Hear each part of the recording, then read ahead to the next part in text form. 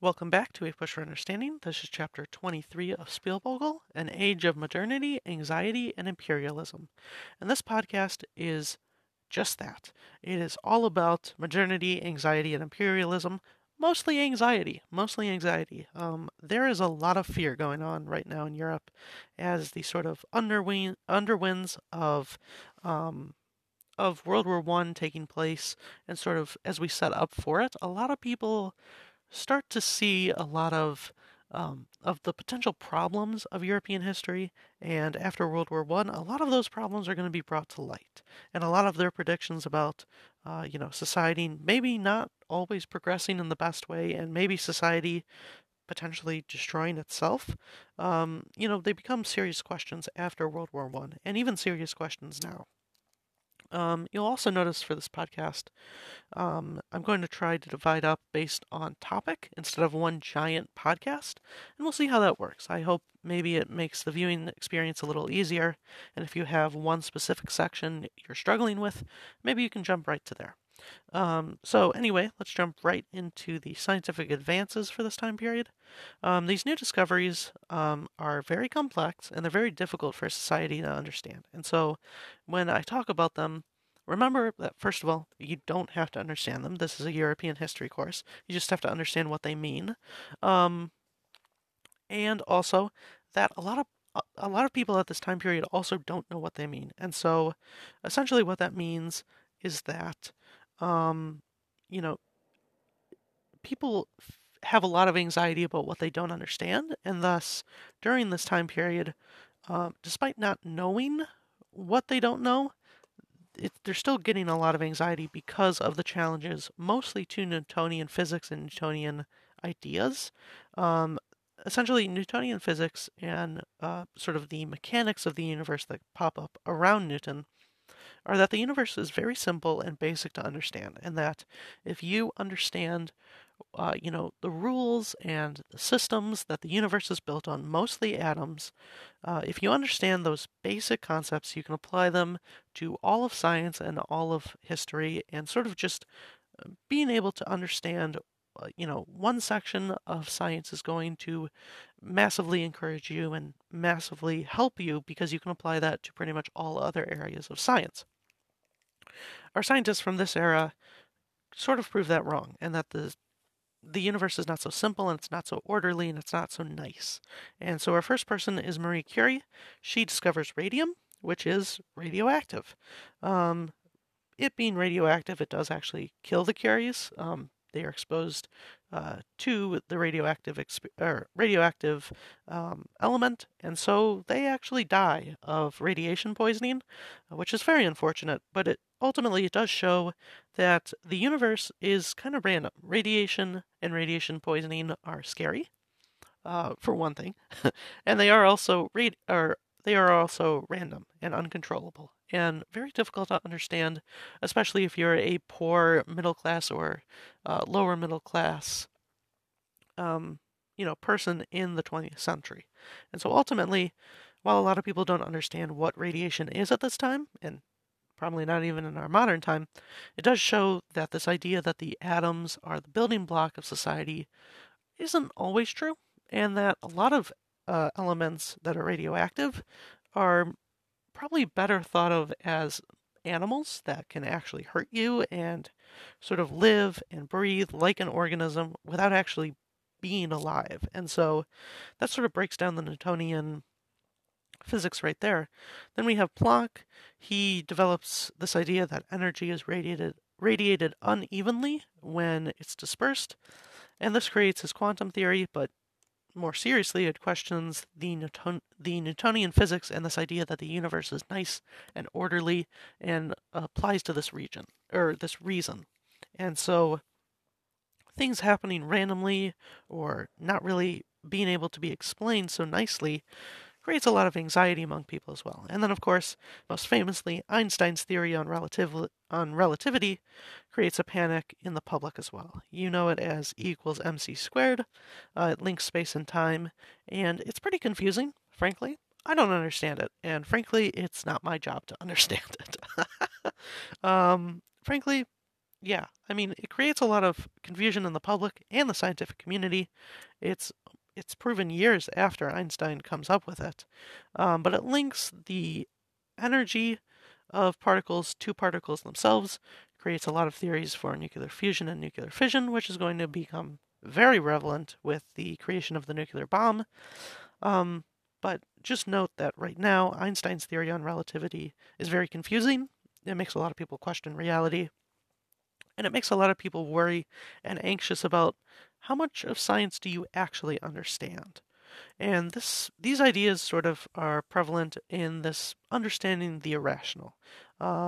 These intellectuals, they come up and they oppose the idea that progress and reason is always going to be good, and that progress is always going to create a better generation for the next one. This is mostly seen in Nietzsche. He pretty much advocates for chaos and freedom. He condemns a lot of things like democracy. He's basically an anarchist, is the best way to think about him. And he essentially says that humans are at the mercy of irrational forces, that humankind, like the human brain itself, and the universe itself is not rational. That things are entirely random. We cannot control things. Frankly, you can't control yourself. And these intellectuals, they attack this idea that Europeans have had for a long time since the Renaissance, that, uh, you know, Europe will always get better, that new inventions will always improve life, and that life will always get better. The longer you live and the longer humanity goes on for, things will get better. And this is sort of more profound and more generally seen after World War One, when people realize, oh my God, we nearly completely destroyed humanity. So many people died for absolutely no reason. How could we do this to ourselves? We're monsters. But even now, you start to see this picking up steam of beginning to question whether or not society should continue to progress, and whether or not society is actually good, whether or not humanity is rational. And then that is questioned even more so by Sigmund Freud, who develops the Oedipus complex. But he also develops this idea of the id, ego, and superego. And I'm not going to talk about the Oedipus complex because it's weird and disproven. But I am going to talk about the id, ego, and superego, and this idea that your unconscious mind is not the same as you. So essentially, Freud develops this idea, the psychoanalysis way, that challenges the idea that the human mind is rational, and that humans in general are rational. He says that humans are controlled by previous experiences and the past and outside forces, and that your inner life, or your id, ego, and superego, or your unconscious mind, basically control you. That you are not really a rational figure, that you're just basing your ideas and your statistics and your philosophy off of what's already been taught to you and what you've already experienced in life. And although many of his ideas are disproven today, his general sort of trend of like questioning the human mind and questioning like how reasonable are we as a species is very significant. In addition to this, I'm going to build off of what we talked about, I believe, maybe one chapter ago, maybe two chapters ago, with Darwin and his theory of evolution. Herbert Spencer applies Darwin's theory of evolution to humanity as a whole and to countries. And this is called social Darwinism. Essentially, it sort of proposes that societies model change off of evolution, and that they grow in the same way a living organism would also develop. And so societies are essentially at this constant friction with each other. That society is always fighting against each other, different countries, different religions, different ethnicities, different people. They're always rubbing up against each other, and that produces, a lot of chaos, and that produces a lot of death and, genocide.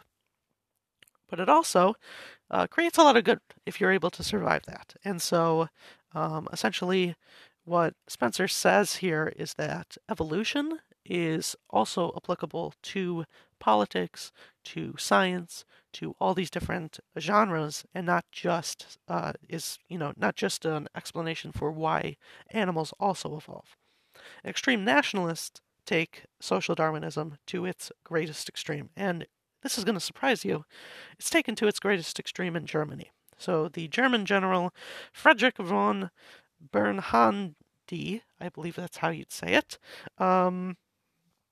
develops this German Volkish thought, and he proposes that the Germans were pure and that the Aryan race, or the German people, are the best race of them all. Essentially, he ranks the Aryan race and the German people above all other people, and that essentially excuses imperialism and colonization and the subjugation of the other, quote, inferior people. And you're never going to guess this, but they rank the Jews as the lowest life among them. And so the general social changes of this time just sort of spring off the scientific advances and this questioning of how society evolves and how society, develops in general.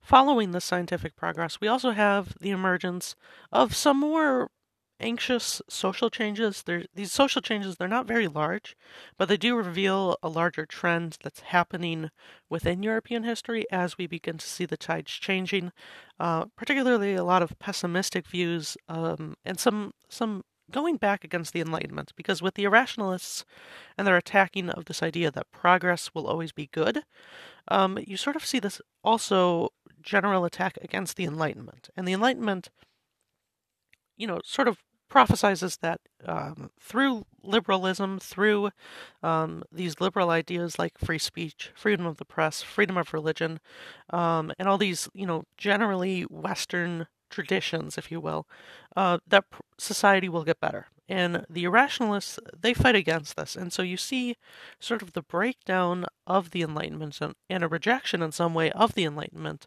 in a lot of states, particularly in Central and Eastern Europe. And this is most valuably seen in anti-Semitism and the rise of Zionism.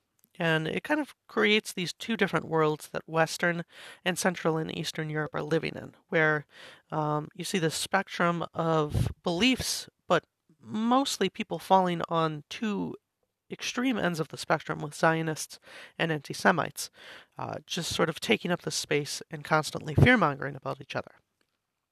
So with anti-Semitism had largely, for most of European history, followed the trend of getting more and more better. We started this class talking about how in the Middle Ages, people thought that the Jews were poisoning their wells, and that's how the Black Death was spread. And since then, things have gotten better, fortunately. But for the Jews, a lot of that change comes mostly on the backs of the Enlightenment. Voltaire arguing for religious toleration, and also some of the Enlightened despots like Joseph II making some reforms for the Jewish community. And so, because the Enlightenment is kind of under attack at this point, you see a reversal of this. And right back to Austria, where Joseph II was, Vienna starts trending backwards. The Catholics create anti-Semitic policies, and Hitler actually credits a lot of these policies for inspiring his work when he eventually, does the most famous genocide of all, the Holocaust.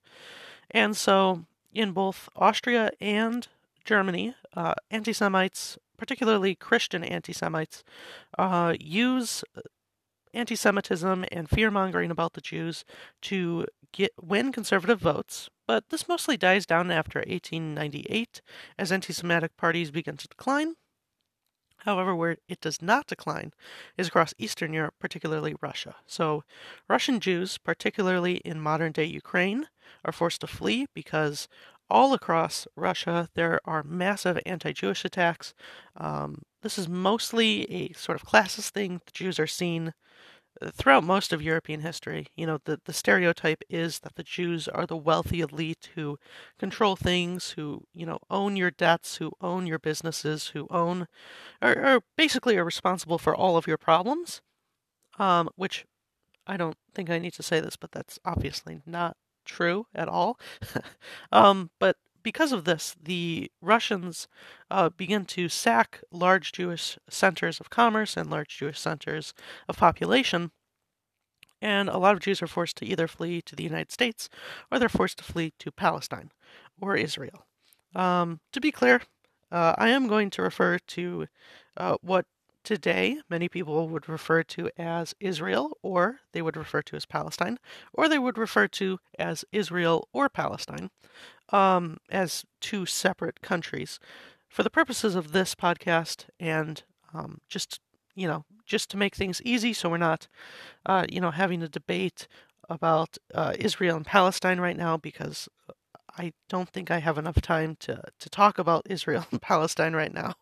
I am just going to refer to it as Palestine because the state of Israel does not really exist, and the state of Palestine does exist, sort of. It's a Ottoman territory, so it's controlled by the Ottoman Empire, but it is a sort of like territorial area within the Ottoman Empire. And so I'm going to refer to the territory as Palestine.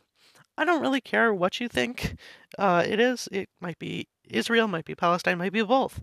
I don't really care. Just shut up and don't comment about it. We're not going to talk about the Israeli-Palestinian conflict.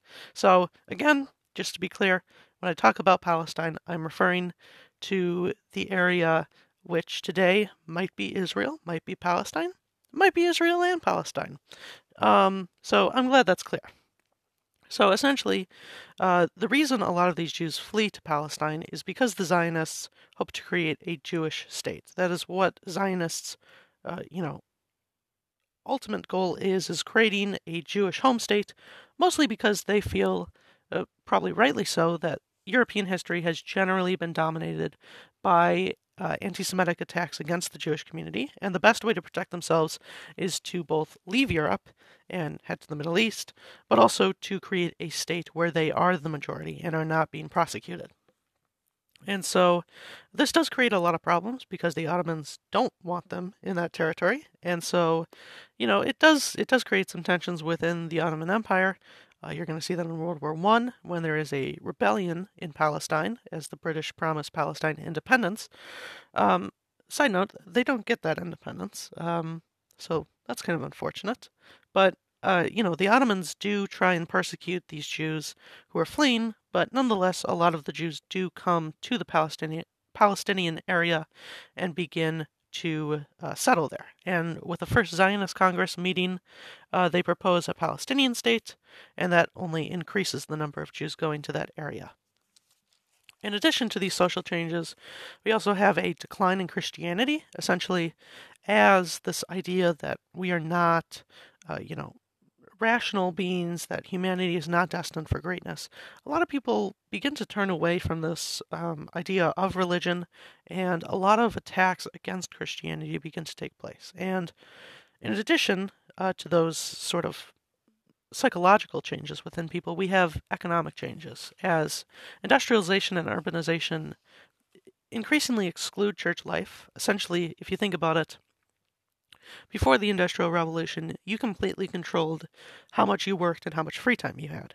With industrialization and urbanization, your life is completely, pretty much monitored with time. And, when you are in a factory working, clocking in and clocking out, your time is more valuable to you, and it's more clear to you that every minute matters more. And so you're less likely to spend some minutes every week going to church or praying or going and practicing you're practicing your religion, because frankly it costs money. It costs money to be religious, in that you have to give up about an hour of your time every week to devoting yourself to your religion. And that just doesn't really work when you're, a poor or middle class worker working in a factory in London or in Paris or in Berlin. So you see a real shift away from religion as less people are going to church. In addition to this, Catholic states also began imposing regulations and control. The French undermine religious education, and they eventually separate the church and state completely from each other. France becomes one of the most secular societies in in Europe. They completely reject religion, completely try and just kick out the church, to the extent of like influencing politics or society or economics like they used to. In addition, the growing number of people who support evolution and the growing number of people who support science in general also leads to a lot of skepticism and secularism. Intellects leave the church en masse, and Renan also challenges the historical accuracy of the Bible, pointing to a lot of places where what the Bible says and what history say are not always the same. And then there is also a larger push for the church to adopt more progressive education, toleration, and liberalism as a whole. Pope Pius IX in 1864 rejects this. He does not want the church being influenced by those ideas. He also rejects modernism, which essentially proposes a new way to teach the Bible, make the Bible more applicable to the everyday lives, because society has changed so much over these last few years. Or I guess these last few decades, a lot of modernists see the Bible as being outdated, and by updating it, they think that the Bible can have new value and new modernity with the people and potentially spread even more within the European community. Pope Pius IX rejects that, however. So when Pope Pius IX eventually dies, Pope Leo comes in, and he's a more compromising figure. He allows the teaching of evolution. He does not teach evolution as a fact, but he does teach it as a theory. So, studying the theory of evolution and studying the fact of evolution, not quite the same thing, but education nonetheless education of evolution nonetheless is still a step and a more compromise for the liberals. Also, Pope Leo says that socialism is in the likeness to God. Essentially, like, if you think about what religion actually says, the equality of people, and you take a look at what socialists propose, or at least want to see society, you do see a lot of overlap with religion. And, we don't really think of that now because religion is generally a conservative force in countries, particularly the United States.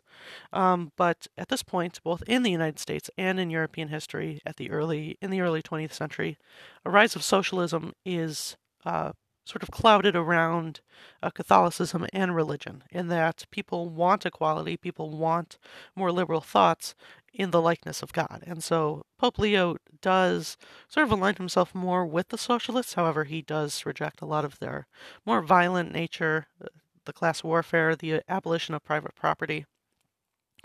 In addition, Pope Leo also encourages unions, socialist parties, and helping the poor.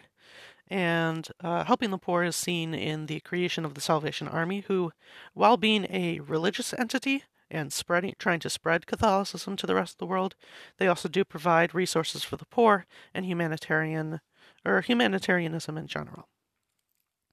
And then we move on to our three sort of general social changes that always take place. You see it in literature, in art, and music. And all three of them see significant. So jumping in with literature, we have the rise of naturalism in trying to capture real life, trying to find the best way to capture real life. So this creates more realistic stories, but going along with sort of the irrationalists' view of the world, there are more pessimistic ways of sort of answering these problems, in that they're both, yes, very realistic, but instead of heroes winning out and saving the day at the end, the hero might not get everything they want. They might not conquer the social problem or the economic problem, or they might be disadvantaged just purely based on their race or their class or their gender or their sexual or their sex. So a lot of changes taking place, but also a pretty pessimistic view of the world coming from literature. In addition to this change in literature, the second half of the 19th century is also seen as the Russian Golden Age. You probably remember two important books from this time period, War and Peace and Crime and Punishment. I'll focus in on War and Peace, although Crime and Punishment is an important book for European history.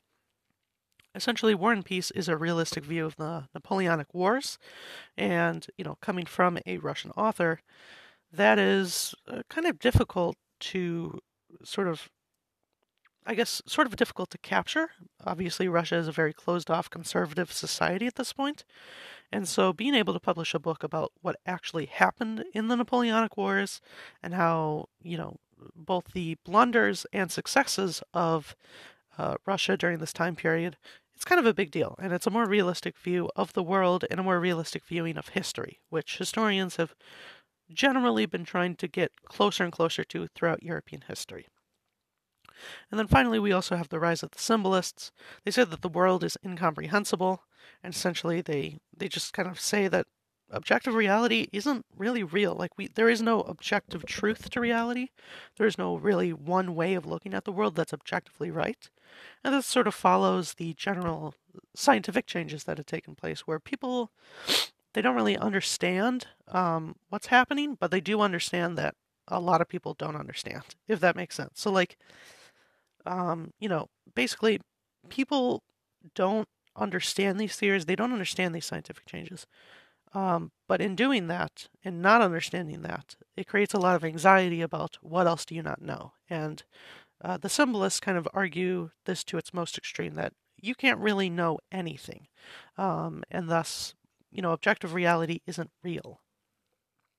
Moving on to art, we also have the rise of Impressionism, which reflects on basically trying to capture the real world. Much like literature, they focus on capturing the real world at the start.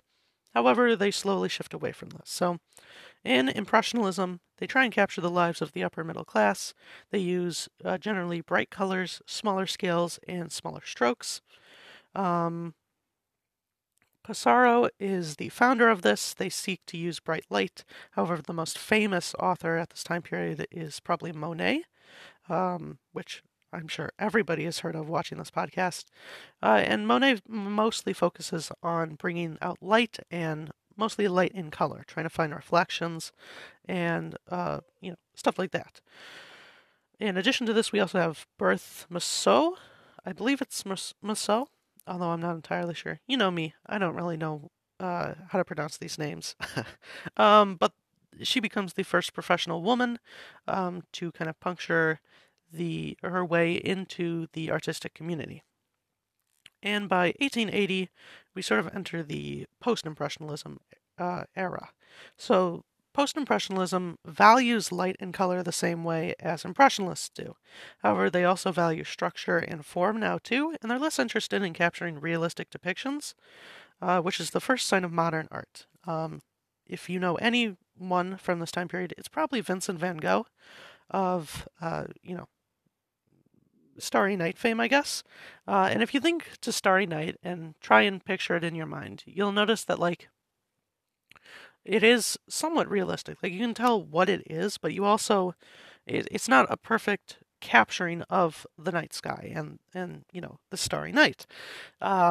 And so because of that, you sort of get that emotional feeling that Van Gogh is trying to paint, and that's what Impressionism is all about. They're trying to capture the feeling of something instead of the actual something itself. So instead of trying to paint reality, they are trying to paint the emotion of that reality.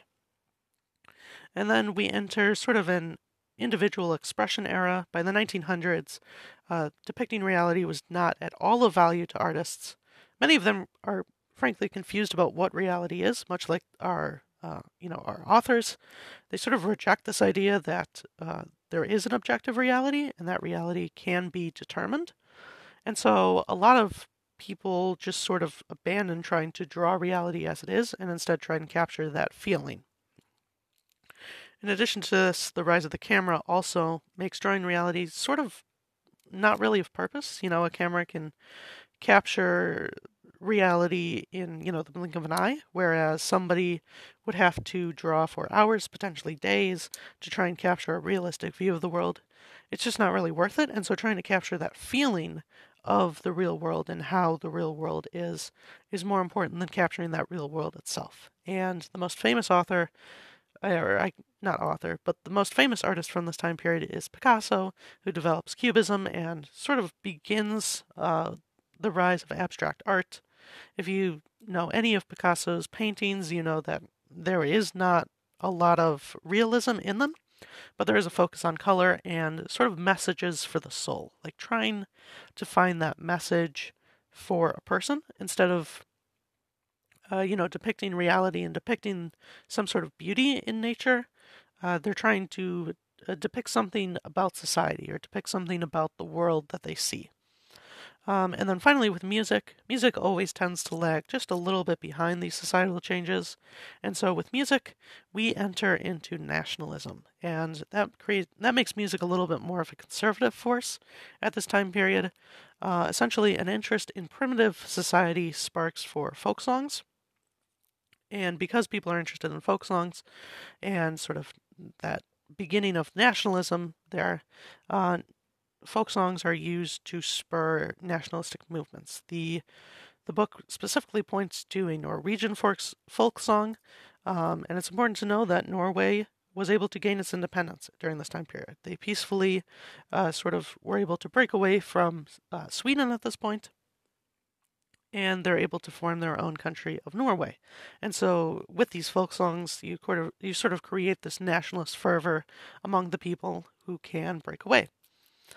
In addition to this, we also have just sort of minor impressionists beginning to break into music itself.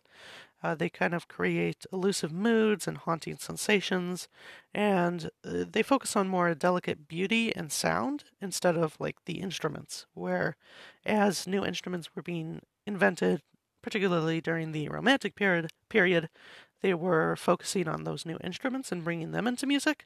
Now you're creating more unique ways of depicting emotion and themes throughout music. And ultimately, all of these social changes are kind of accidental. Like, they're not being forced on any of these people, but because there is so much anxiety at this time, and the general anxiety around this time is so encompassing of all these occupations, people are just sort of reflecting that. And you see that in music, you see that in art, you see that in literature, where the cultural impacts and the cultural influences are reflected in those works. And so ultimately, it is the culture that drives, these works of art and these fine arts. And that's just sort of it.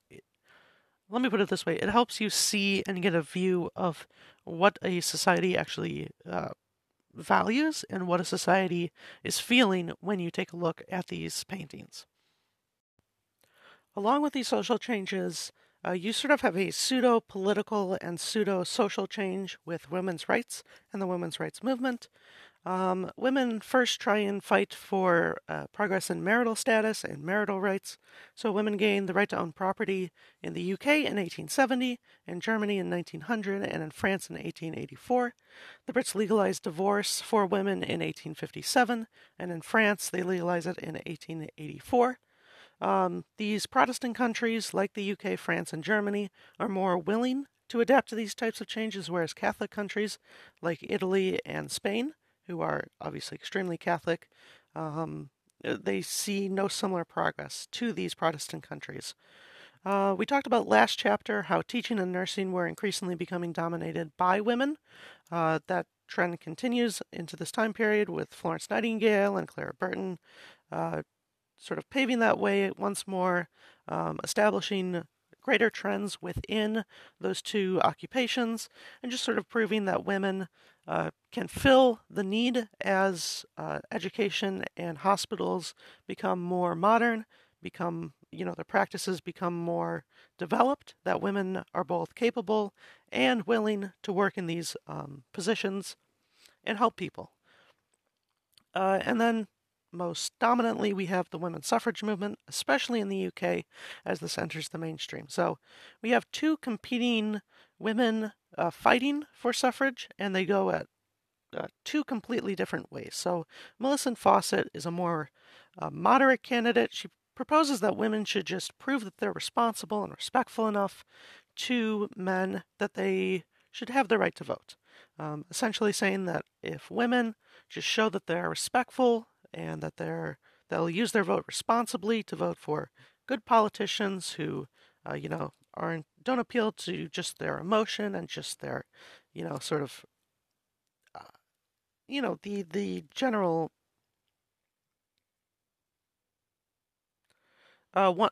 one group led by Millicent Fawcett, who is a more moderate candidate, proposes that women should just prove that they're responsible and respectful enough to have the right to vote, sort of fighting back against that idea that men believe that women are too emotional to vote, that they don't understand politics, that they don't belong in politics. And so Fawcett kind of goes after that idea and just tries to sort of get women to show that they are responsible enough to vote and just kind of proving to men that they can vote. Whereas Pankhurst, she uses more unusual methods of protest. Her supporters pelt public officials with eggs. They chain themselves to lampposts and fence as a sign of protest. They smash windows. They burn rail cars, and most sort of famously, Emily Davidson throws herself in front of the king's horse. She becomes a martyr of the movement and sort of just becomes a symbol of the movement and a symbol of how far women who follow Pankhurst are willing to go to achieve suffrage and the right to vote. So ultimately, I think you could argue that both methods are relatively effective in tandem, and I think that both have valuable ideas in this field. So, but unfortunately, neither of these women are able to actually make any significant progress in the UK. The only countries that fully legalize women or fully give women the right to vote before World War I are Finland and Norway, and a few states within the United States. They are the only countries to give women the right to vote before World War I. So not a lot of progress, but certainly, a growing movement within Europe at this time period. We also have the sort of redefining of what the role of the woman is with the New Women idea. We talked about this last chapter, but I'll touch on it a little bit more. We have Suttner, who is an Austrian woman. She founds the Austrian Peace Society. It's basically a society or a protest against the arms race and just calls for peace. These women in Austria specifically don't want to see war, mostly because Austria, embarrassed after the Austro-Prussian War and the Italian unification, sort of see the writing on the wall that Austria, is too divided and too weak to really take on a power like Russia, who they have competing interests with in the Balkans, and so they propose that Austria should stay at least neutral, and at the very most should sort of lead the way of finding peace in Europe and finding peaceful diplomatic solutions instead of fighting for war. And then we also have Montessori from Italy, who really emphasizes this growth of the New Women. She's the first woman to get a medical degree in Italy, and she studies mentally handicapped children at the time. She develops new teaching methods to help children with learning disabilities and just help children who either aren't interested in learning or have some sort of struggle with learning or interest with learning. So overall, the women's rights movement doesn't gain a lot of massive progress, but they are laying the groundwork for some change and proving that they can not only partake in politics and social life, but that they can actually add to these, political movements and social movements and sort of educational movements. And then from here, let's talk about the specific countries and the specific changes happening within each of the major countries. So starting with the British liberals take power from 1906 to 1914, and they're essentially pressured by both trade unions and the Labour Party to accept more, quote, radical changes. They're forced to kind of adopt presenting and supporting the minimum wage, benefits for workers, and collective ownership of different products. This is mostly because the Fabian Socialists merge with the Labour Party. The Fabian Socialists are essentially, they advocate for socialism through democracy, and so instead of the same very violent, very sort of class warfare type of style that Marx favored. The Fabian socialists are more pacifist, and they believe that the best way to reform society is not through violent revolution, but instead sort of incremental change and general progress towards a socialist world. And so the Liberals in the British Parliament are led by David Lloyd George. He again leads from 1906 to 1914, and he abandons laissez-faire economics, mostly through his National Insurance Act of 1911. This act gives benefits for sick workers and the unemployed, gives compensation for workers' injuries on the job, gives pensions for retirees over 70, which is, essentially Social Security. He also increases taxes for the upper class, which is extremely unpopular with the House of Lords, and so the House of Lords rejects his deals, and this sort of prompts Lloyd to take some interesting leniency with the House of Lords by reducing their power to obstruct his sort of positions and just sort of abolishing their general control over Parliament, which makes sure that Lloyd will have more power and will be able to pass his reforms that we just talked about. And because of the removal of the House of Lords, the Liberals are also able to grant Irish Home Rule, which was a sticking point with the House of Lords from the earlier chapter. They are eventually forced to revoke Irish Home Rule during World War I, and also when Ireland is granted Home Rule, Northern Ireland rejects being included. They are not a big fan of being included into this sort of lump. They are not a fan of being lumped into the Irish land in general, just because they are Protestant, and most of Ireland is Catholic, and so they really reject the Irish, and even today they are still a part of the UK, despite being obviously on Ireland itself. In Italy, we have some short-term stability with some long-term instability being achieved, if that makes sense. So essentially, the liberal leaders of Italy sort of adopt transformerism, which is where basically a system where the old elite are transformed into sort of a new government that supports certain policies, and that you're able to get them to support these policies through bribes and favors. So some pretty politically shady deals going on in the background of Italian politics, but this does grant some small stability to the people. However, long term, it does create sort of normalizing corruption and political favors for votes and for getting favors done. So overall, some short-term success in trade for some long-term success. The socialist workers really reject this sort of master of transformerism, which is what call the Italian president at this time.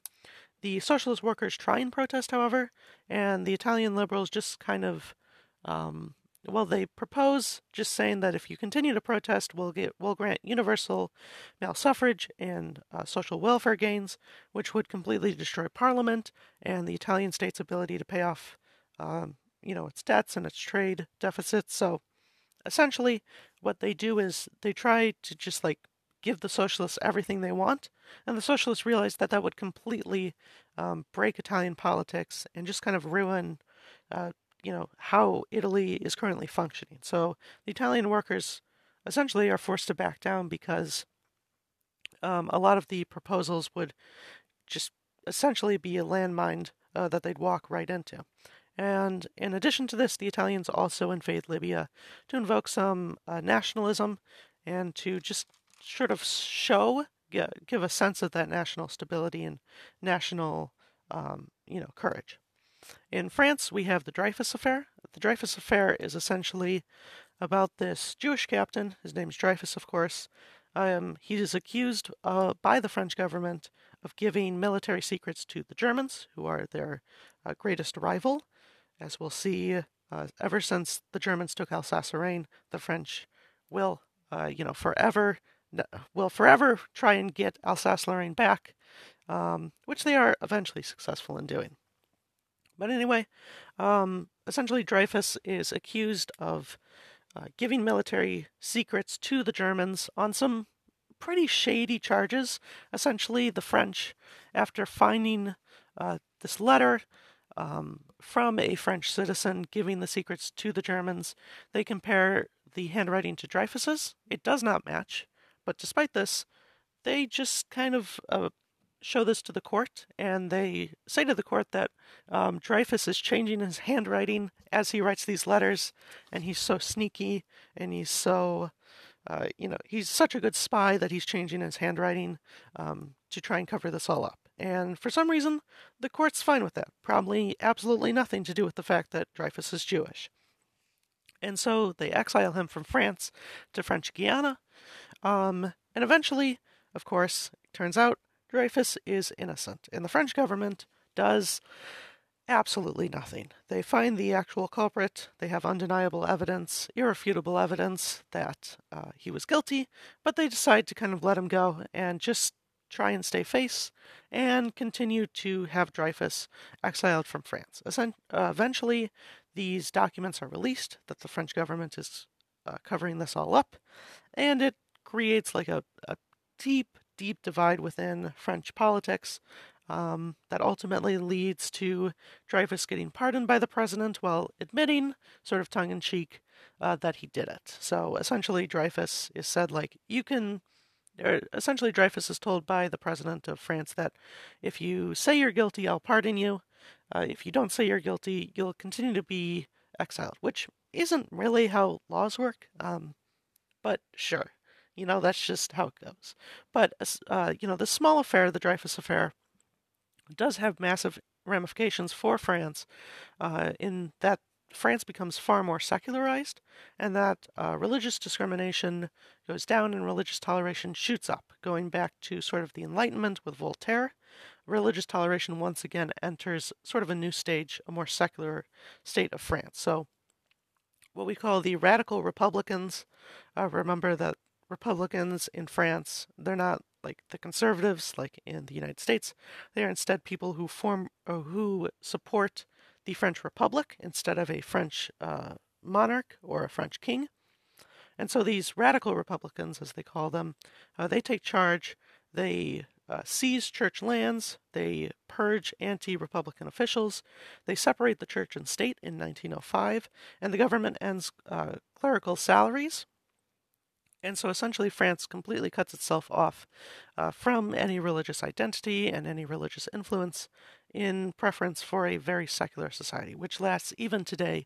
France is extremely secular, almost to a worrying point, where they ban any show of sort of religious symbols, at least on paper. They ban any form of religious symbols at public education. However, while France is dealing with the Dreyfus affair and religious toleration, they also fall behind in industrialization. And falling behind in industrialization presents two problems. They fall behind in economics, and they fall behind they fall behind when compared to Germany, which means that, they're going to struggle in World War I with a smaller industry. They're not going to be as powerful as the Germans and the German industry. But also, in the more immediate future for them, the workers have less representation, which means that the government really has no incentive for giving workers more voting rights and more sort of workers' rights. They don't get the right to strike, right to unionize. They don't get a minimum wage or a workers' benefits or workers' compensation. And so the government kind of falls behind as well with social changes that come along with industrialization. And the government brutally suppresses a walkout in 1911, once again, showing that France is sort of falling behind socially when compared to the UK and Germany at this point in time. Speaking of Germany, we have, of course, a lot of tensions in Germany. We have an aggressive, pretty tacticalist Emperor Kaiser Wilhelm II in Germany. He heightens tensions. He is pretty much everything that Bismarck is not. He's very uncalculating, very, very he jumps to kind of the far right and the far left, kind of back and forth, mostly to the far right, as you can imagine. But he says that he gives a speech to his soldiers saying that they must be prepared to kill their mothers, which I can imagine it's not a great applause line, telling people that they need to be prepared to kill their mothers to defend the German state. But, So essentially, what you have here is a very tactless and a very sort of brutish Kaiser on the throne as we enter World War One. Can't imagine how that's going to go bad. In addition to this, we have some very, uh, very intense social changes and political changes.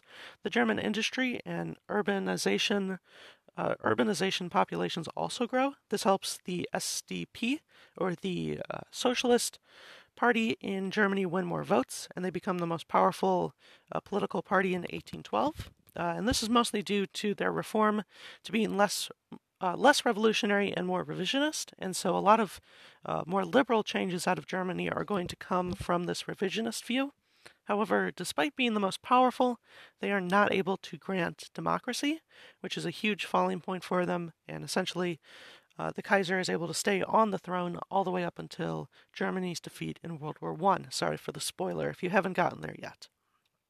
And so, in general, you have sort of conservatives adopting nationalism, and they increasingly hate the Jews. Who would imagine that Germany would be have such an intense hatred of the Jews?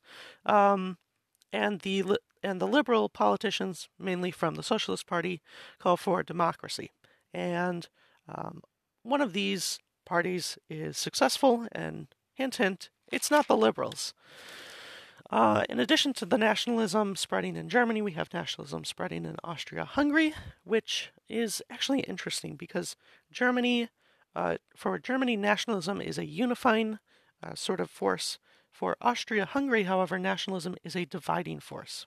And so when Austria grants universal male suffrage in 1907, the nationalist figures from all the separate ethnicities living within Austria and living within Hungary sort of break parliament. The Austrian parliament has pretty much no ability to pass anything because all these ethnic minorities making up Austria use parliament to basically just protest and grandstand about how they need independence right now, and they block all other bills. So essentially, the prime minister has to rely mostly on imperial emergency decrees, and this shows a breakdown of Austrian political society and the political elites unable to decide, and that's really going to hurt Austria as we get into World War I. It's the nationalist forces living in Austria are going to severely weaken them and sort of lead to their defeat during World War I. And then in Hungary, we also have a full independence movement taking place.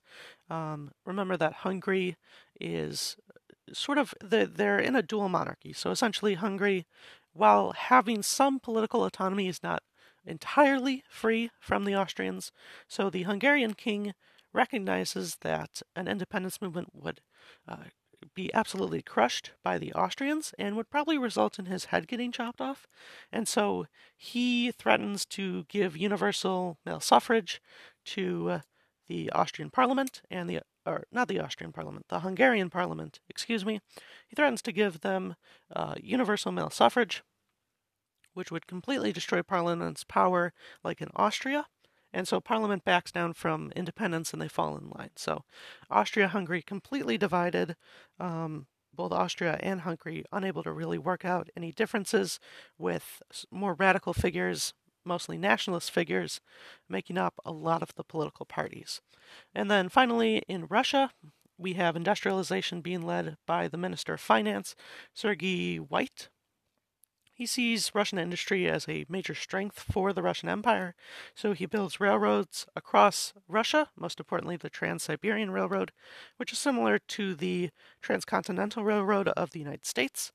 He also fosters economic tariffs to encourage Russian domestic industry to continue to grow, and that provides a rapid growth of steel and coal, mostly in modern-day Ukraine, for the Russian Empire. Industrial growth also spurs some poor working conditions as well, as we saw in the UK and Germany and France and Belgium and pretty much any country that industrializes. The first step is a lot of poverty and a lot of struggle between the working class and the bourgeoisie, as Marx would call them. And so this leads to a lot of socialists or Marxists being suppressed by the Russian government, as increasingly more and more people support socialism or Marxism as a sort of solution to their poverty and their squalor. And the suppression of these two groups ultimately leads to them having to resort to terrorism and revolution, which is exemplified in basically a Russian civil war once again.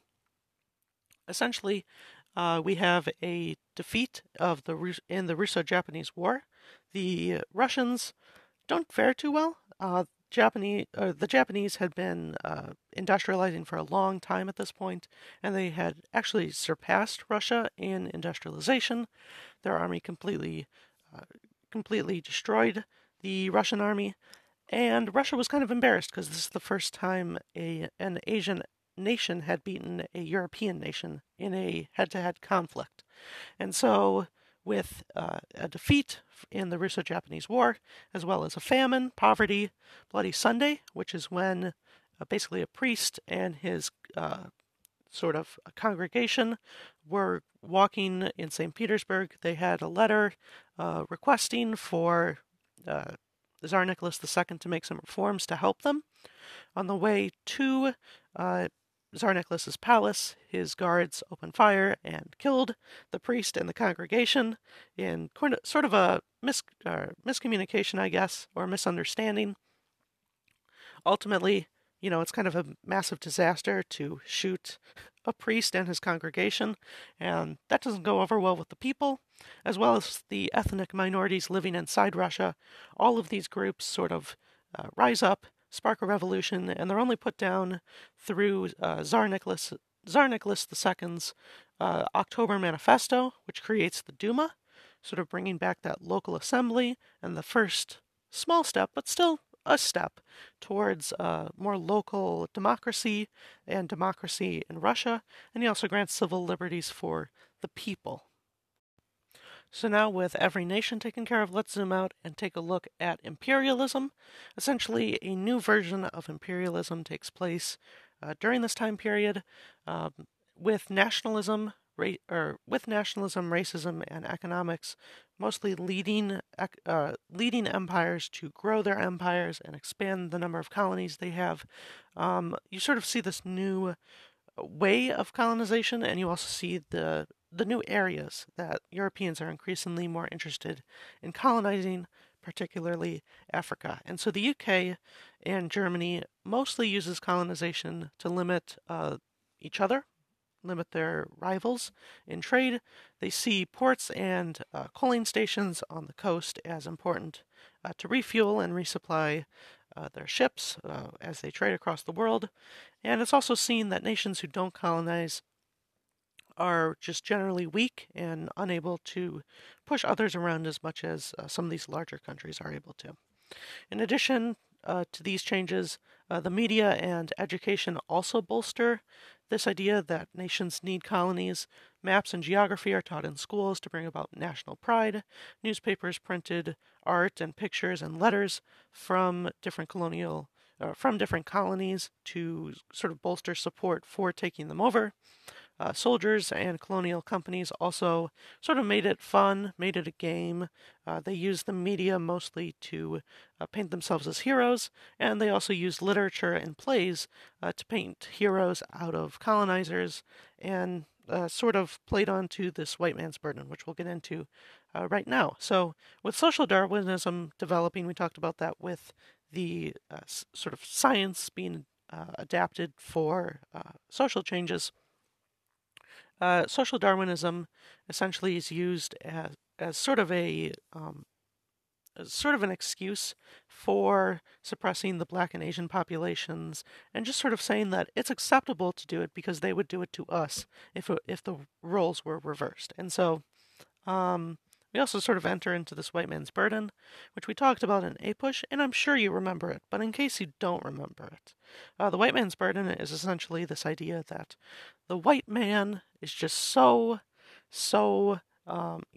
distressed. They have so much on their backs. They have to support all these societies, and it's their duty. It's their God-given duty to, send out missionaries from the church to convert people to your religion. These colonizers also need to civilize the colonized people and give them good morals and good behaviors and good manners. And we need, it kind of excuses colonies for religious reasons and humanitarian reasons. And I'm not saying that, there weren't some people who wanted to spread their religion, like genuinely wanted to spread their religion to civilize, quote, civilize these people. Um, I'm not saying there was nobody, but I am saying that it was not the reason that these countries, took over so many colonies. They did it mostly and pretty much entirely for economic reasons and economic exploitation of these people. And so, the white man's burden is just another sort of justification, a nicer way to, lightly put it on people who might have some sort of moral questions about whether or not it's okay to essentially enslave entire continents of people for your empires. And then kind of going back to it, I talked about this before. The economic imperialism also really matters. The states and the people conquer these resources with industrialization playing such a heavy impact right now in Europe. They need a lot of raw resources. They need tin, they need oil, steel, cotton, etc. from all these colonies. And so as they take over more colonies, they get more resources. And, different colonies obviously have different resources. And so depending on which colony you get, you see sort of the nation trending towards that way, like the British in South Africa take over gold and diamonds, and so they become very rich, whereas the Belgians in the Belgian Congo, is very rich in rubber and very rich in, what else are they rich in? They're rich in cobalt, and cobalt's not very important during this time period, but it is important modern day because it's used in pretty much every computer. You see some still remnants of imperialism, but mostly with the Chinese taking over and buying a lot of the Congo's cobalt mines. But that's an entirely different story. I'm sorry. Essentially, you see the economic imperialism of these countries taking them over for their raw resources and investing in building up infrastructure around these places. Not specifically in the colonies, just mostly, around these areas. So, like, for example, in South Africa, the British build a great infrastructure from their ports to the diamond mines. And that's about it. There's not really an investment in the African people themselves. And so there's a lot of exploitation there. Of course there is. And a lot of socialists also call this out. Lenin kind of gets his rise in saying that capitalism is imperialism. He says that capitalism's goal is the subjugation of colonies, and this is just the next sort of logical extent to which capitalism will go. Once capitalism runs out of the poor and the middle class to exploit, they have to look across the world for more people to exploit, is something that Lenin would say. And so this sort of results in what is called the scramble for Africa, as Europeans increasingly colonize most of Africa. In 1875, they have about 11% of the African continent under their control. In just 27 years, in 1902, they have over 90% of the continent under their control. So that really just goes to show you how quickly this change actually takes place. And so Europeans beforehand mostly just were looking at ports and trade. They just wanted to capture enough ports where they could send their boats around the continent, land, resupply, and then continue off and trade with other nations. But as nationalism and industrialization push for more control, nations have to take a more vested interest. So in South Africa, the UK established control of the ports in 1814. And eventually, as South Africa becomes more lucrative for the UK, Cecil Rhodes, who was the colonial governor of the colony, essentially pushes more British people inland for the gold and diamonds that I was talking about in South Africa. And this essentially ignites a war between the Dutch settlers who settled there when South Africa was a Dutch colony, between the British forces who are there right now as a British colonizing force. And that starts the Boer War, and the Boer War proves to be pretty deadly. About 22,000 British people die, and this is broadcast back to the British people. This war sort of becomes unpopular as the public outcries about the concentration camps that a lot of the Dutch people are put into. And it also shows just the general cost of maintaining an empire is going to be high, not only in cost, but also in lives. And that, kind of going back to the white man's burden, it's going to cost a lot for these people to justify kind of taking over these colonies and exploiting these people. In addition to this, they also fight the Zulu War. The Zulu people are actually really interesting. I found that their kind of philosophy and their general war tactics are very simple, but they're also very modern. And you would sort of assume that, if you take a look at particularly their war tactics, you would sort of look at them and just be like, yeah, obviously, but they're just so simple to explain to somebody that they are very effective. And so if you have the time, I would look into the Zulu people because I think they're quite a fascinating culture, and it's obviously a shame that the British decided that the Zulu people were uncivilized, and that the best conclusion for uncivilized people is a mass genocide, which is what they do to the Zulu people. And so ultimately, South Africa sort of ends as a British dominion by 1910, but it also just kind of shows that the UK has massive ambitions. Cecil Rhodes proposes this idea of a Cape to Cairo colony, essentially from Cape Town to Cairo, which is in Egypt. He wants a colony that spans the length of the continent from the very north of Africa to the very south of Africa, and proposes that the UK should take a more vested interest in taking over these colonies. Also, Cecil Rhodes has one of the worst quotes from European history, saying that he believes his race is the finest race to ever walk on the world, which is, very European of him, very British of him, but certainly shows the time he's living in, and shows the justifications that these people are using with this idea of social Darwinism, that they are truly the best people, which of course they're not. I just want to make that very clear. They're not. The British people are not the best people. I don't know how they convince themselves of that. They have horrible teeth. Anyway, back to the colonization of Africa. The French and the Portuguese next take an interest in colonies after the British do. The French and the Portuguese, however, mostly use colonies as sort of a show of national spirit. The Portuguese take over Angola, Guinea-Bissau, and Mozambique, which are large swaths of land, but Angola is not a particularly resource-rich environment. It's mostly mountains. It's just along the shore that is mostly valuable. So by taking so much land, and you see this with the French sort of colonization of the Sahara Desert as well, by taking so much land, these colonies sort of give a boost to the national spirit and national pride of the French and Portuguese citizens. And just when you look at a map, you notice them. Portugal, it's a little small compared to all the other states around it, and you kind of forget about Portugal, as I have.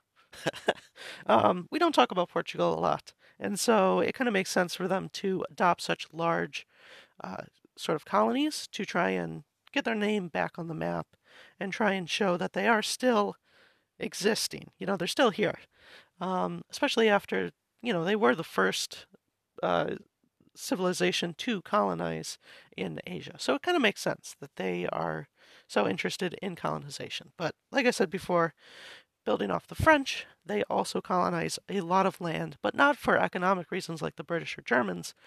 They colonize mostly for national spirit. They colonize a massive portion of the Sahara Desert, which is obviously not very important. There's some oil in the Sahara Desert, but not a lot. But it mostly shows, just the power of France itself and how large France is when you see it on a map. And I would encourage you to have a map up for this of the scramble for Africa, just so you know what I'm talking about, because it's very difficult to explain it without some sort of picture. And then, sort of building on Cecil Rhodes' idea of a from Cape Town to Cairo colony, the British use a unstable Egyptian sort of time to take the land. They capture the Suez Canal and Sudan and colonize much of the area.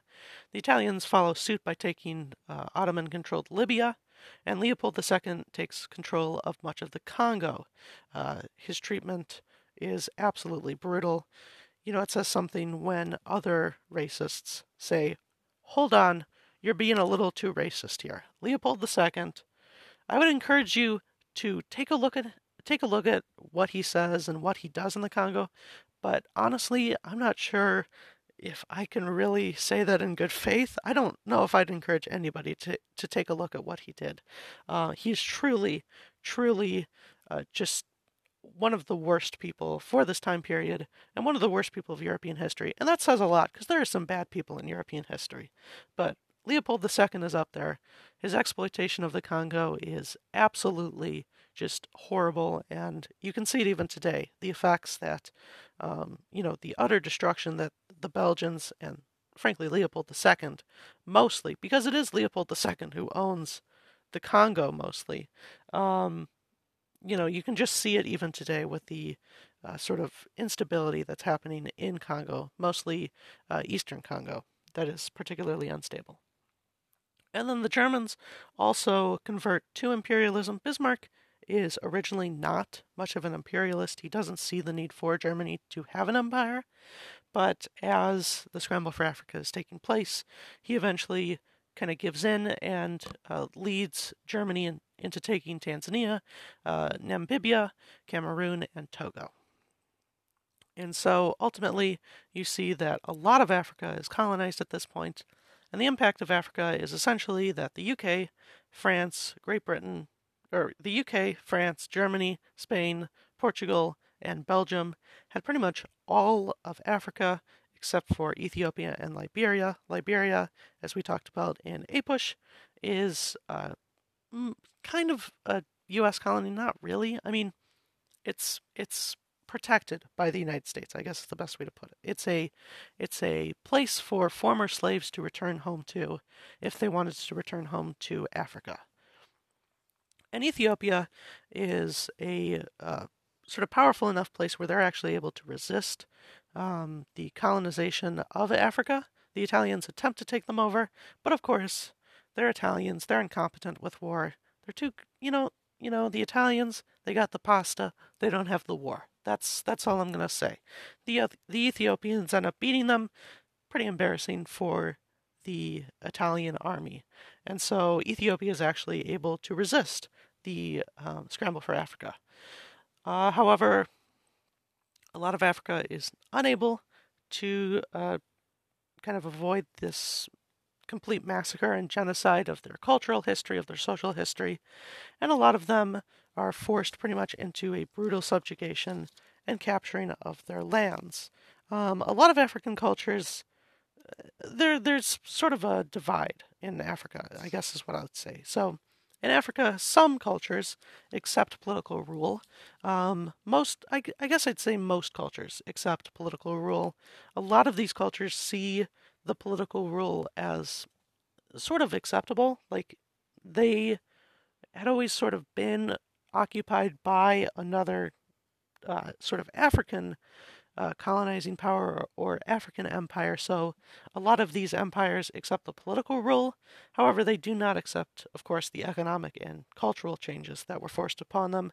The African people just wanted to kind of live their life how they were used to it, and the Europeans enslaving most of their culture and treating them like barbarians or treating them like subhumans was obviously not preferable to them. So most of the poor and middle class dislike the colonial rule, but they do admire the sort of Enlightenment ideas of freedom and liberty, even though they are not applied to the African colonies. And so you sort of see this like double standard where like Europe values its freedom and liberty, but doesn't grant it to the African colonies. And so a lot of African independence movements are going to build themselves off of the Enlightenment and this idea of political autonomy, freedom, freedom of speech, and freedom of protest. And so they use a lot of ideas sort of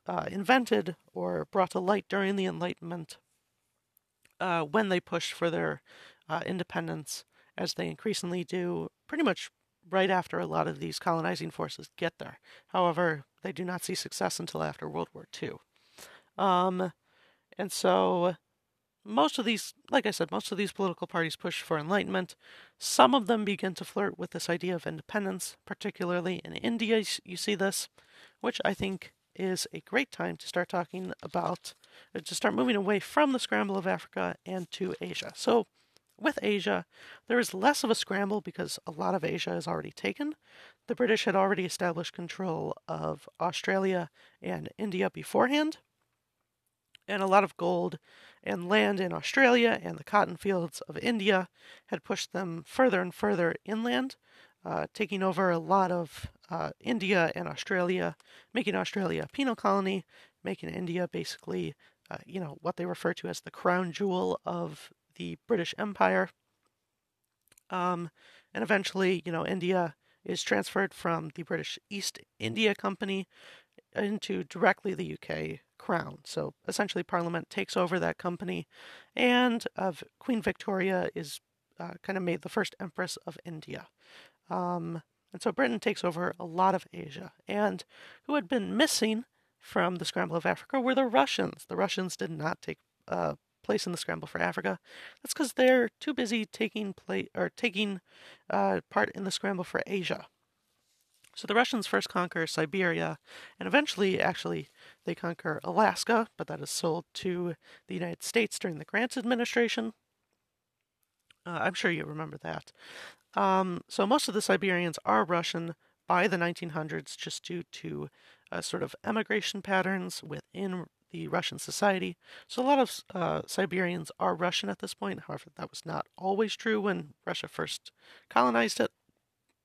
And then the Russians decide to strike south. They capture the North Black Sea from the Ottomans, capturing a lot of land around Ukraine and Georgia and just the Caucasus Mountains. They also capture Turkestan, or they capture the sort of Stan nations around the Caspian Sea, which are very rich in natural gas and oil. And they also sort of establish Afghanistan as a buffer state with the UK. Russia and the UK, ever since the Crimean War, have been kind of massive enemies. And so they establish a lot of nations between them because they don't want a direct conflict between them. So they establish the country of Afghanistan with the modern borders of Afghanistan today in the image of creating some sort of boundary between Russia and India. And so that sort of separates them and makes sure that they are not enemies when it comes around to World War I. Then with China, after essentially China tries to resist a lot of these changes. They resist the cultural changes, and they resist a lot of the economic changes, not wanting to trade with the Europeans. However, the British use an interesting tactic. They get the Chinese addicted to opium, and essentially the British, by fighting these opium wars, is what they're called, literally called opium wars. The British try to get the Chinese addicted to opium. The Chinese government cracks down on this and then says, hey, stop getting our people addicted to opium. And so the UK declares war on them. They fight over essentially whether or not the UK can get the Chinese people addicted to opium. China loses this war. They fight another war, the Second Opium War. This time, the UK and France team up to beat up the Chinese, and China is essentially pried open by the West. And soon, Japan, Germany, the UK, France, Russia, and the United States all establish trade with the Chinese. And if you remember from, I believe is it the McKinley administration?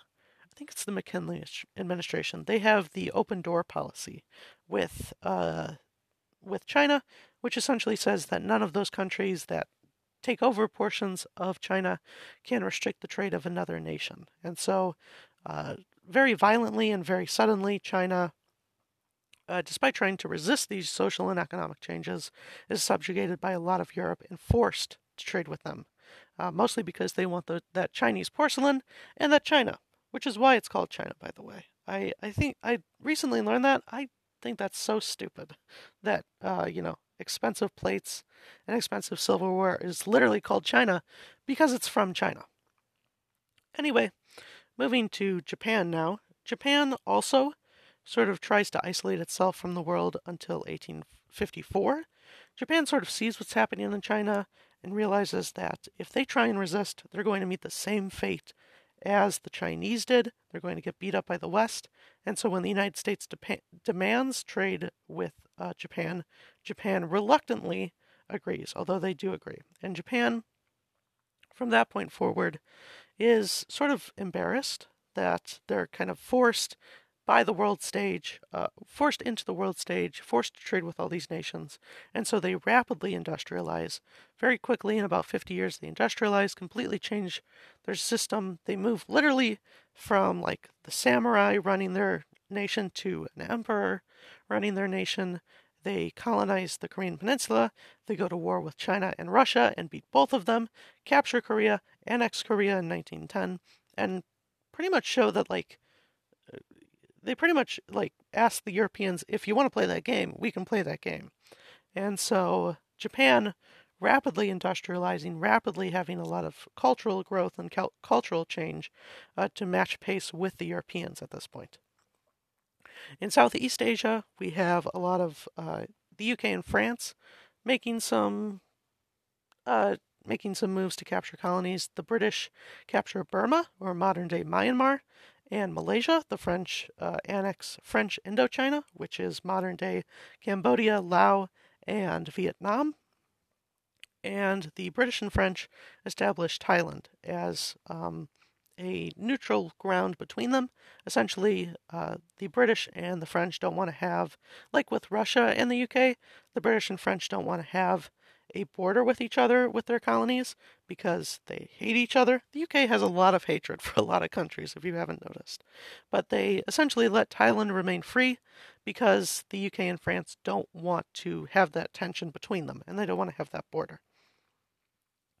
And so across Asia, we have three very different responses to this sort of imperialist nature that the Europeans take. So in China, they're embarrassed by their defeat. They rebel. They have the Boxer Rebellion, which basically just completely ends in disaster. The Boxer Rebellion and the rebels try to kill the Catholic converts that the Europeans had made.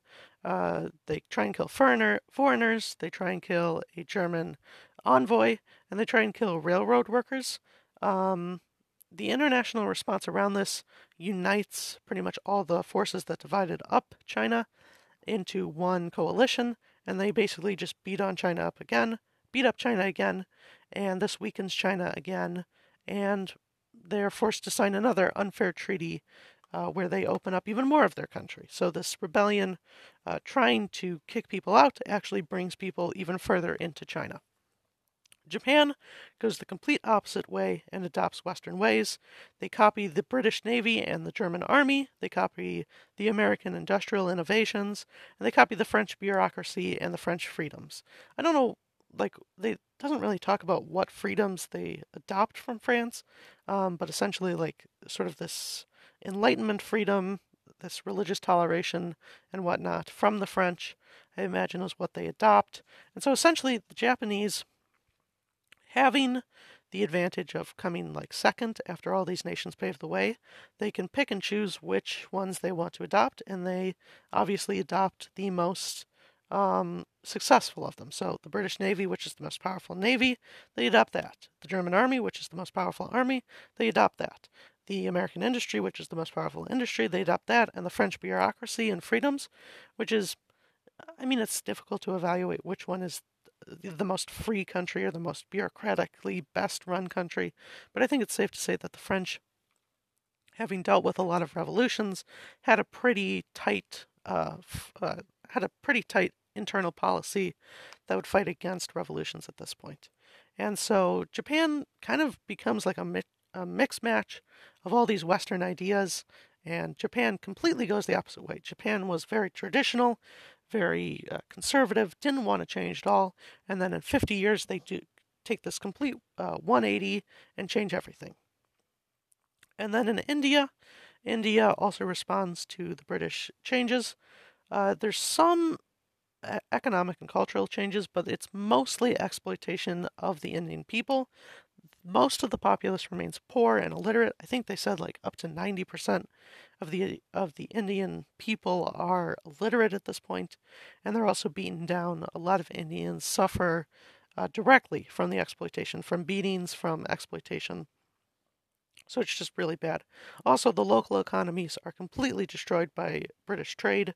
The British essentially flood Indian markets with their own cheap manufactured industrial goods, which makes sure that any local economy has a really difficult time competing with those cheap prices, and the manufactured goods are just so much easier and so much more quick to produce than handcrafted goods.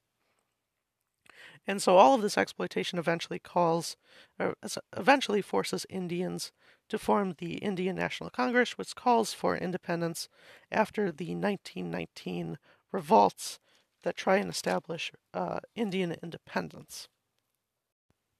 And then finally, let's move into setting the stage for World War I. So essentially, World War I sort of requires a shifting of alliances and the shifting of a lot of foreign policy, and you see that with Bismarck. Bismarck tries to ally with Russia and Austria to deter a war. This creates the Three Emperors League, and eventually fails. This is mostly due to Austria-Hungary and Russia having a rivalry in the Balkans and not being able to agree on anything.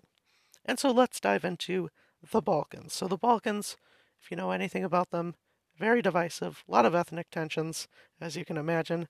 And so that's essentially what World War I is. It's the ethnic tensions kind of spilling out into all of Europe. And so we've got some problems rise as the Ottomans fall. The Austrians and Russians want to compete for the land in the Balkans, and that ultimately pushes them very close to war multiple times. But it's Germany, mostly Bismarck, who tries to hold them back from that war, pulling them back right before they're about to declare war on each other. Eventually, Serbia and Montenegro declare war on the Ottoman Empire and declare their independence. They are defeated, but Russia intervenes and wins with the permission of Austria-Hungary, and they establish sort of the independence of Serbia and Montenegro, but they also establish a large Bulgarian puppet in the area.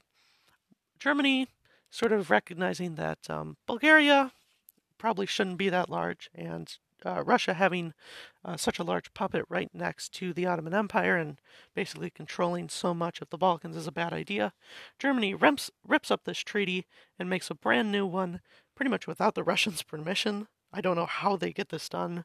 But essentially the new German treaty reduces the size of the Bulgarian state, giving more land back to the Ottoman Empire. Montenegro, Serbia, and Romania are given their independence, and Bosnia and Herzegovina are placed under Austrian occupation. And this is important, with the explicit rule that Austria is not allowed to annex Bosnia and Herzegovina. You can't have Bosnia and Herzegovina, you're just supposed to occupy them. You're never going to guess what Austria does. Austria, obviously, occupies Bosnia and Herzegovina, and then moves to annex them, which is how we get World War I. But yeah, that jumps a little ahead of myself. So essentially, Russia, reacting to Germany just ripping up their treaty, kind of, ripping up Russia's sovereignty at this point. They're mad at Germany, and they decide to leave the Three Emperors League, And this means that Germany will make the Triple Alliance, which they form with themselves, obviously, with Austria-Hungary, and with the Italians. And that Triple Alliance of sort of the Central European states is kind of going to be World War One. I mean, with Italy, it kind of gets complicated because essentially the Triple Alliance is a defensive war. Italy argues that Austria-Hungary declared an offensive war, and so, um, kind of complicated there. But the Italians essentially don't join World War One until one side can offer them a little bit more than the other one can. And so Italy, kind of with this vague treaty, is able to avoid getting pulled into World War One with the Germans and Austro-Hungarians. But Bismarck, ever the smart planner and competent leader, tries to ally with the Russians, but he is fired by Kaiser Wilhelm II. Remember, he's very uncalculating, he's very brash, he is not much of a thinker, unlike Bismarck. And so when he fires Bismarck, he completely upsets the Russians, breaks off any treaty with them, and by 1894, Russia is so far away from Germany being an ally that they agree to ally with France and agree that they will not back down. That if basically the Russians are so upset that they have been, stomped over in the Balkans, and they have repeatedly had their sovereignty, attacked, and that repeatedly their treaties keep getting ripped up, that their alliances are completely pointless. And so the next time something happens, Russia and France, they are not going to take it anymore. In addition to this, the Germans and the British kind of get into this sort of contentious standoff in economics. The British see Germany as their chief rival. The Germans, I mean, it's kind of hard to say who the Germans hate at this point. The Germans kind of just hate everybody. And so the Germans kind of essentially push the UK into allying with France. And that's a big deal because the British and French, they've been fighting for a long time. Remember, and please remember, the British and French fought a 100-year-long war. Do you know how long 100 years are? Do you know how long it takes you, if you're in the fourth generation of warriors, to think, oh yeah, this is a good idea to fight? That's how much the British and French hate each other, okay? They will destroy each other before they let the other win. They hate each other. And so allowing them to ally is maybe Germany's greatest weakness, besides allowing Russia and France to ally. And that creates a two-front war, which is going to completely destroy the Germans twice. It's going to destroy the Germans twice. And increasingly, what did I say before? The Balkans, just full of crises and ethnic tensions. So when Austria moves to annex Bosnia and Herzegovina, this upsets the Serbians and their hopes of kind of establishing a larger Serbian empire. Bosnia and Herzegovina have a large Serbian population in them, and so Serbia was kind of hoping that maybe they could take a little bit of that land. But they also worried that Austria, if they're willing to annex Bosnia and Herzegovina, they're probably willing to annex Montenegro. And if they're willing to annex Montenegro, maybe they're willing to annex Serbia. And so Serbia kind of goes through this intense fear of like, we're next, we have to prepare. And that's going to set the stage for Archduke Franz Ferdinand to get shot and, killed, and breaking off World War I. But essentially, that upsets Serbia so much that the Russians, sort of hating the Austrians themselves, they agree to enter a military pact with Serbia and to protect them as the Slavics. The Russians see themselves as sort of the big brother of the Slavic people, that it's Russia's job to protect the Slavic people, and that, the abuses of Germany and the Austrians against the Slavic people is unacceptable, and Russia's not going to take it anymore. So essentially, what you've got here is Serbia and Russia allying, and then Russia being a part of a larger alliance with France, and then France being in a larger alliance with the UK. And so you can see that domino effect there, that if someone, hypothetically Austria-Hungary, were to declare war on Serbia, then Serbia would call in Russia, and Russia would call in France, and France would call in the UK, creating a very large war, potentially a war that encompasses the world. Um, and so this kind of creates a lot of tension. But in 1912, just 2 years before the war, the Serbians, Bulgarians, Montenegrins, and Greeks all ally to beat up the Ottomans in the First Balkan War. They are unable to agree on an alliance, mostly over the Macedonian territory that Greece wants and the Albanian territory of Serbia. And so Serbia, Greece, and the Ottomans, so Serbia, Greece, the Ottoman Empire, and Romania all attack Bulgaria, beat up Bulgaria in the Second Balkan War, and the Greeks and Serbians expand. But the Serbians don't get everything they want. Essentially, the Austro-Hungarians, when they draw up the map, they give Albania its independence without giving the land to Serbia, and Serbia wanted a port very badly. They wanted some Albanian land for a navy and a port for trade, and they don't get it. And they see this as they see it as sort of upsetting them, and they vow to have revenge upon the Austrians. And so in the London Conference, everybody kind of walks away sort of not fully resolved. The Ottomans still lose quite a bit of land. The Bulgarians kind of lost a lot of land to Serbia and get beat up by the Romanians. So they have a vendetta against the Serbians and Romanians, who are kind of allies with Russia. And so you can see how this complex web of treaties and alliances, the Triple Entente, the Triple Alliance, Serbia and Bulgaria and the Ottomans and the Greeks hating all of each other, and the Balkans sort of being what Bismarck calls a powder keg. You can see how the Balkans are the ideal place if you wanted to start a world war at this era. And so when Serbia and the Russians leave the London Conference, they both vow to get revenge on the Austrians, and they both agree to avenge the Serbian people and this disgrace that Serbia has been dealt. And so this essentially leads the French, British, and Russians to agree not to back down next time it happens. And next time it happens will be, the last time it happens, the last time these three great powers, as well as Serbia, allow themselves to be walked over by these other nations. And so, that sets up the stage for World War I, with France, the UK, and Russia all agreeing to not back down no matter what, and Serbia having a lot of tension with the Austrians.